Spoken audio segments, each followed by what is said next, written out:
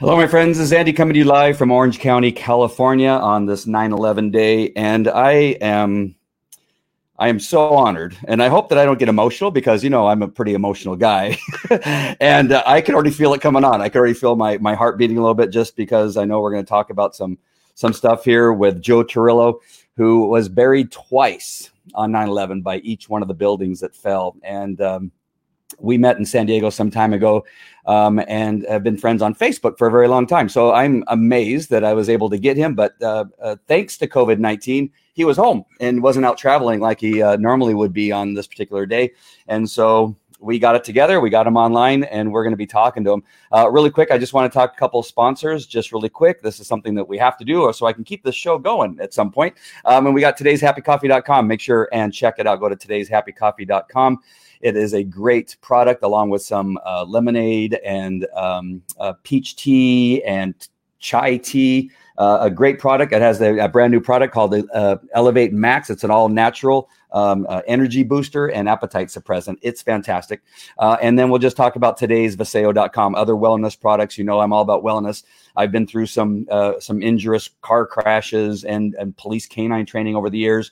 A lot of injuries and things that has really, since I've been using some of the Viseo products, most of the inflammation is gone. And I can't tell you, I can't tell you it's cured me. I can just tell you it's a coincidence. Since I started taking these products, I'm virtually pain-free, sleep fantastically, and it's really because I believe since I've been taking this Viseo product. So go to today'sviseo.com. All right, so right after this, my intro video that you guys are all familiar with, I'm going to bring on a man who just has a terrific story. And on this day, again, I'm just so honored that we're able to have him on here today to hear a little bit about what he has to say, what happened to him on this day 19 years ago. So right after this video.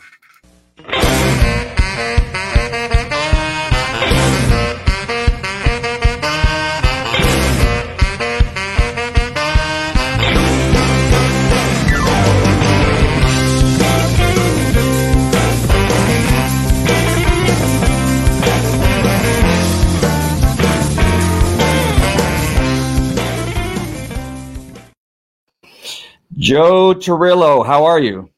Hi, Andy. How's everything out there in California? I've been watching very closely all those wildfires you guys been having, and I'm starting to wonder, is there anything left to burn out there?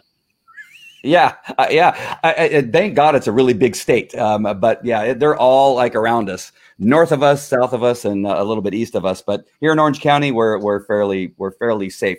One year, several years ago, maybe about 10 years ago, 15 years ago, a fire actually did come pretty close to our home. But since then, nothing. But thank you. I appreciate that, considering what we're here to talk about, which is your story in regard to 9/11. One of the things I found interesting, I have a couple questions for you before 9/11, but one thing I found interesting is that when you joined me in the lobby before we started this broadcast, you were watching documentaries. I find that kind of interesting. You know what, Andy, this day just brings back so many memories. And again, I'm never really here on the East Coast where I reside. I'm usually traveling somewhere around the United States every single year on this time of year, on September 11th and the week before, the week after. I feel this obligation to oblige other people in other little towns and other big cities and other states to personalize their 9/11 event because they feel so strongly by keeping the memory alive for all of those here in New York. And so once again, I'm never really home on this day, but being that I was home because of the COVID-19 pandemic, I decided that I would take some time out today and kind of kick back a little bit and just watch all the documentaries. I've seen so many of them, so many I haven't seen. And in a lot of the documentaries, I know a lot of the people, and I love to hear everybody else's story because I want to see how close it parallels my experience, what they were talking about as they're being interviewed. Yeah, well, it was really interesting to hear you say that you were doing that. I'm going to take you back before 9/11, actually. I hope you don't mind. But also, I want to tell the people that are watching, feel free to please comment and list your comments in there. If you have any questions for Joe, please go ahead and put them into the comment section. But at least let us know where you're watching from, and maybe even write a little something about where you were. I remember being on the 91 freeway here in California, leaving my house in Riverside, going to work at Anaheim Police Department. I was working in the detective bureau, and I was listening to Howard Stern. And listening to an interview, and then he got on and says, "Hey, I just heard that a plane flew into one of the buildings," and I will never forget it. The rest of the day is kind of just like surreal. I remember every second of getting out of my car, listening to the radio, going up to the detective bureau. We had it on the television, so it was. It's just one of those days, like everybody else, that you kind of remember where you were on that day. But before that, Joe, if you don't mind, what were you doing before you went to work? I wanted, what was going on at home, not getting too personal and that kind of stuff. But, the reason I think about this is because, did you leave your house and tell your wife and your kids that you love them? I mean, is that, because I think that's one of the things I would be upset about if I was buried. What was going on at home before you left? If you don't mind. Andy, I left for work much earlier that particular morning because it was going to be a very special day for me, for New York, and also for the New York City Fire Department. And the story of which I'm about to tell you, you'll understand why I'm saying this. I was actually going to a big press conference that morning at 9 o'clock in Rockefeller Center. And I was working with a company called Fisher Price Toys. I'm sure that you heard of a company called Fisher Price Toys, correct? Mm-hmm. Yeah. Well, you know what happened was in January of 2001, I had gotten a call from Fisher Price Toys in my office in headquarters where I was recuperating from another injury.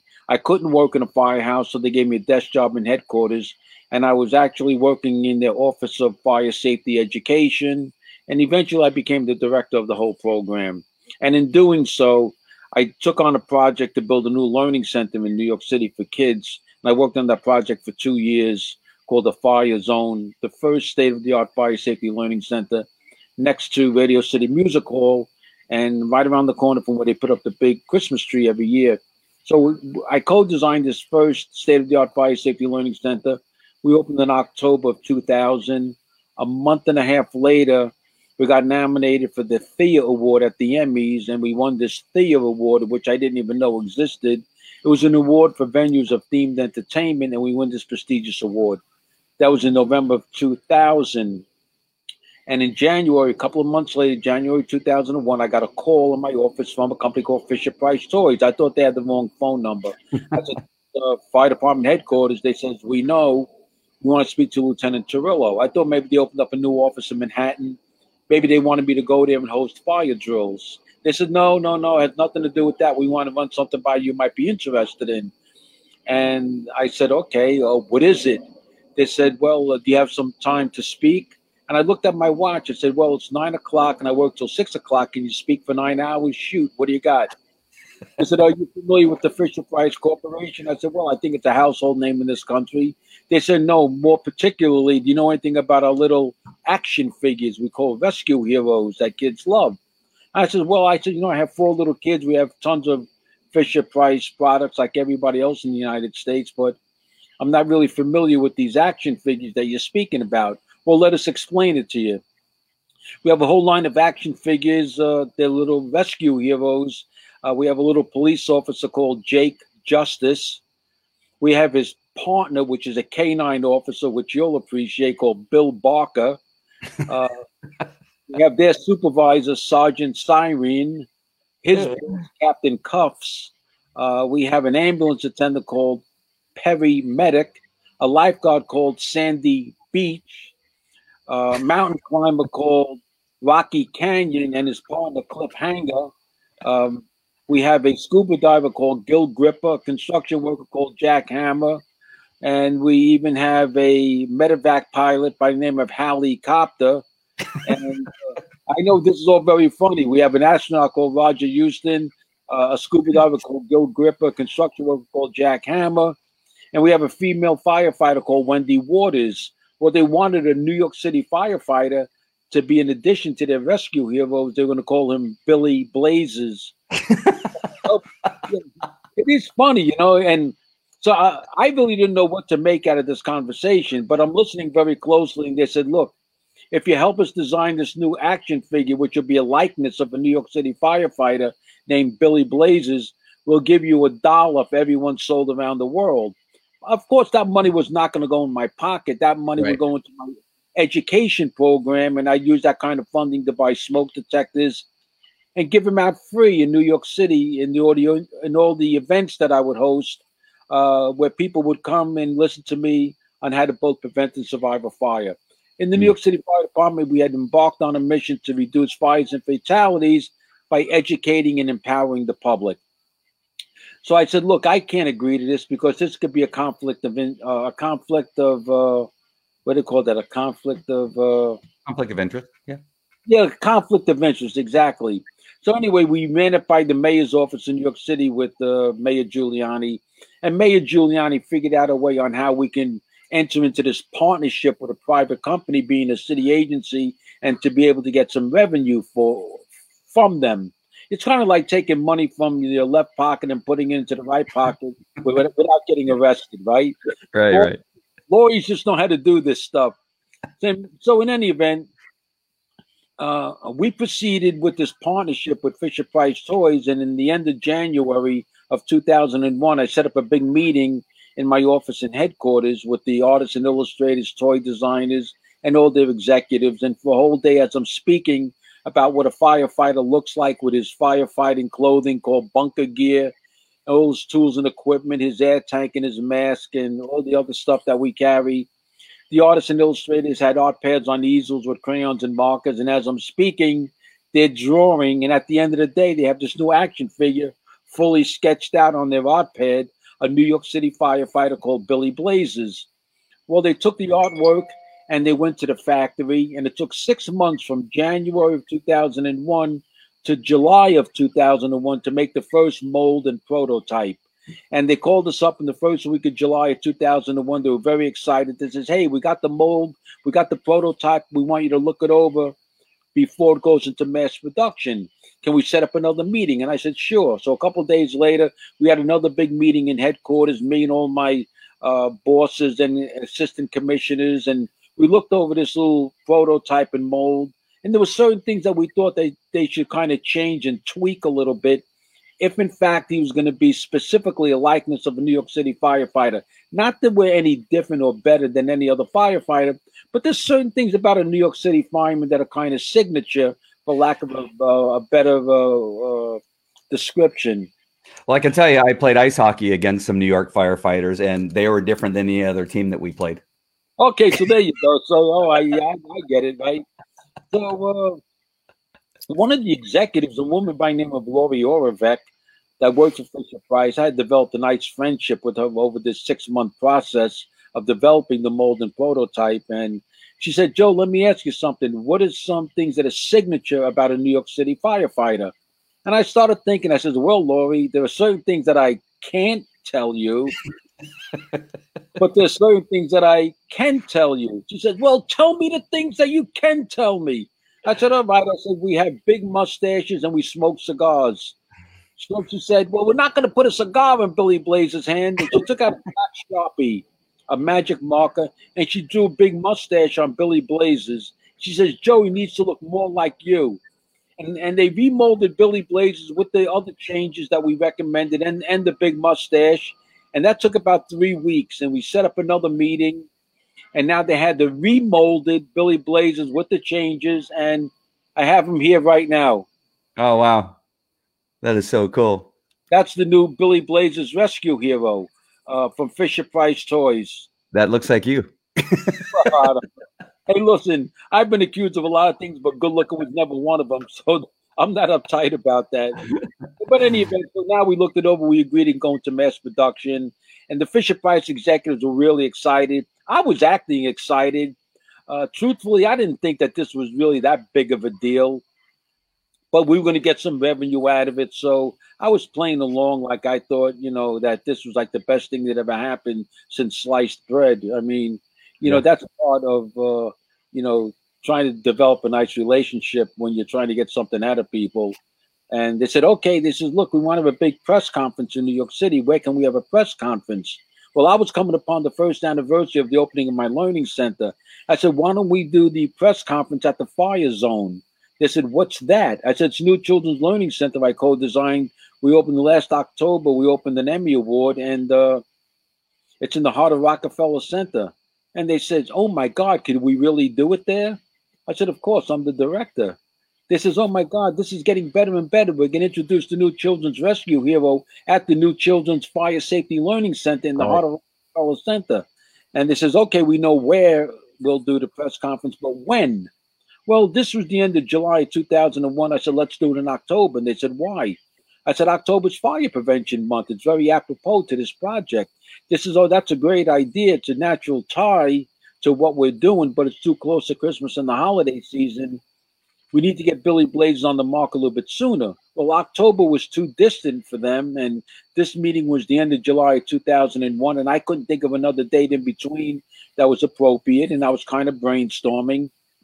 And I said, 911 is the emergency phone number in New York City. Why don't we, first time, have a 911 themed safety day and talk about how to prevent fires, how to survive fires, and also we'll introduce the new rescue hero, Billy Blaze, the New York City firefighter. And they says, oh, my God, that is such a great novel idea. So on 911, September 11, 2001, at 9 o'clock in the morning, all the TV stations, all the newspaper reporters, and all the city officials were waiting for me in Rockefeller Center to introduce a new rescue hero, Billy Blazes, a likeness of a New York City firefighter. And I left my house early that morning before my wife and kids were up because I wanted to get into headquarters really early. I needed to catch up on voicemails and emails and payroll and scheduling before I left for the press conference because I knew I'd be out of my office all day long. And I wanted to get all that kind of normal office stuff done so I wouldn't worry about it the rest of the day because I figured I would probably be at the press conference most of the day doing interviews and so forth and so on. And so I got to my office really early that morning, and I got caught up in paperwork, phone calls and everything else. And I almost forgot about the appointment with Billy Blazes, the press conference. And it was about 20 minutes to 9. And although that the press conference was scheduled for 9 o'clock in Manhattan, I'm still in Brooklyn on the other side of the Brooklyn Bridge.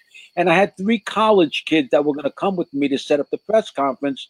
They were in a special program called Fire Cadets. They went to a city university 3 days a week, and they volunteered in the fire department for 2 days as fire department cadets with the hopes of becoming firefighters in a special program, almost like coming through the back door, you might say. And the kids were sitting in a conference room next to my office having their coffee and their breakfast, and they had the TV on. They were watching the morning news stations and programs. And I got out of my office. It was 20 to 9. And I said to myself, oh, my God, look at the time. You should have been on your way already. And I went into the press conference next to my office, and the kids were in there watching TV. And I said, come on, guys, get your book bags. I'm running a little late. We got to get out of here quickly.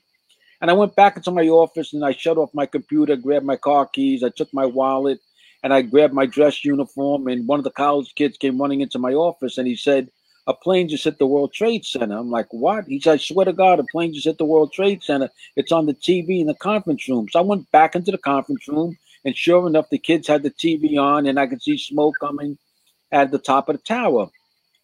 And I said to one of the kids, his name was Joe, like me. I said, Joe, is this a movie? Is this like is this a simulation? He says, no. He says, a plane really hit the tower. And so now there's so many things running through my mind, but I'm really thinking and believing it was a little Piper Cub. I don't really think that this is a big deal, but I'm so afraid that once the news started spreading, every police car, every fire engine, every ambulance is going to rush to the scene from all parts of New York City. I'm going to end up getting stuck in traffic, and I'm not going to make the press conference. My boss is going to fire me. She's going to kill me. I was working for a woman who was a deputy commissioner by the name of Lynn Tierney, and she didn't tolerate stupidity. And all I'm saying is if I don't get to the press conference, I'll never live this day down.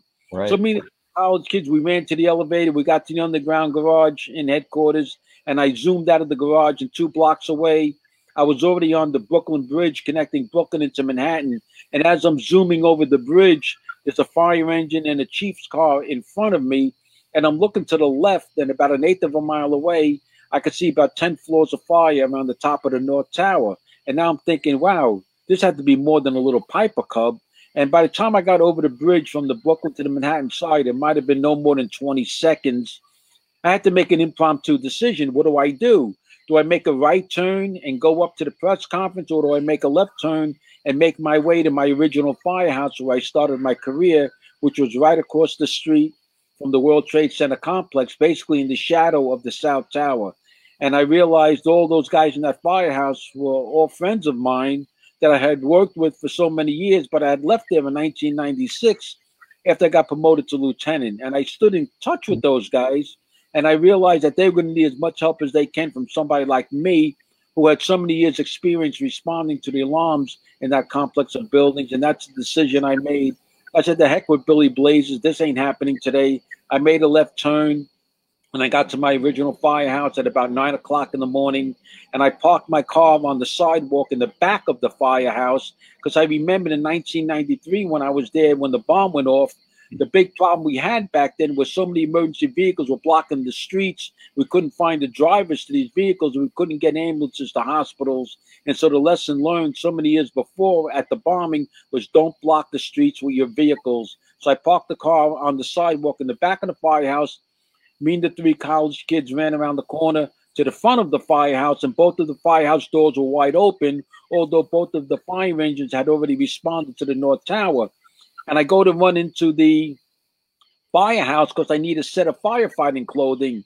I'm going to take off my dress uniform. I'm going to borrow a set of firefighting clothing from another fireman who's off duty. But it was hard to get into the firehouse, even though the doors were wide open, because people were laying all over the floor of the firehouse. People that were walking around the circumference of the Twin Towers got hit with jet fuel, pieces of the building.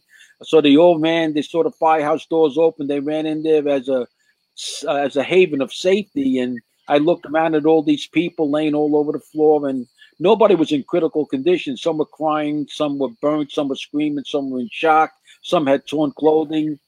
And I told the 3 college kids that were with me, who had become emergency medical technicians in the program we were running for them as fire cadets, I said, treat these people as best as you can.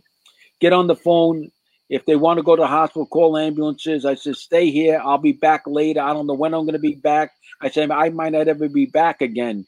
And I took a helmet, of boots, gloves, pants, jacket from another fireman off duty by the name of Tommy McNamara. He was off duty. He was home. I took his firefighting clothing, and I ran out of the firehouse to the North Tower.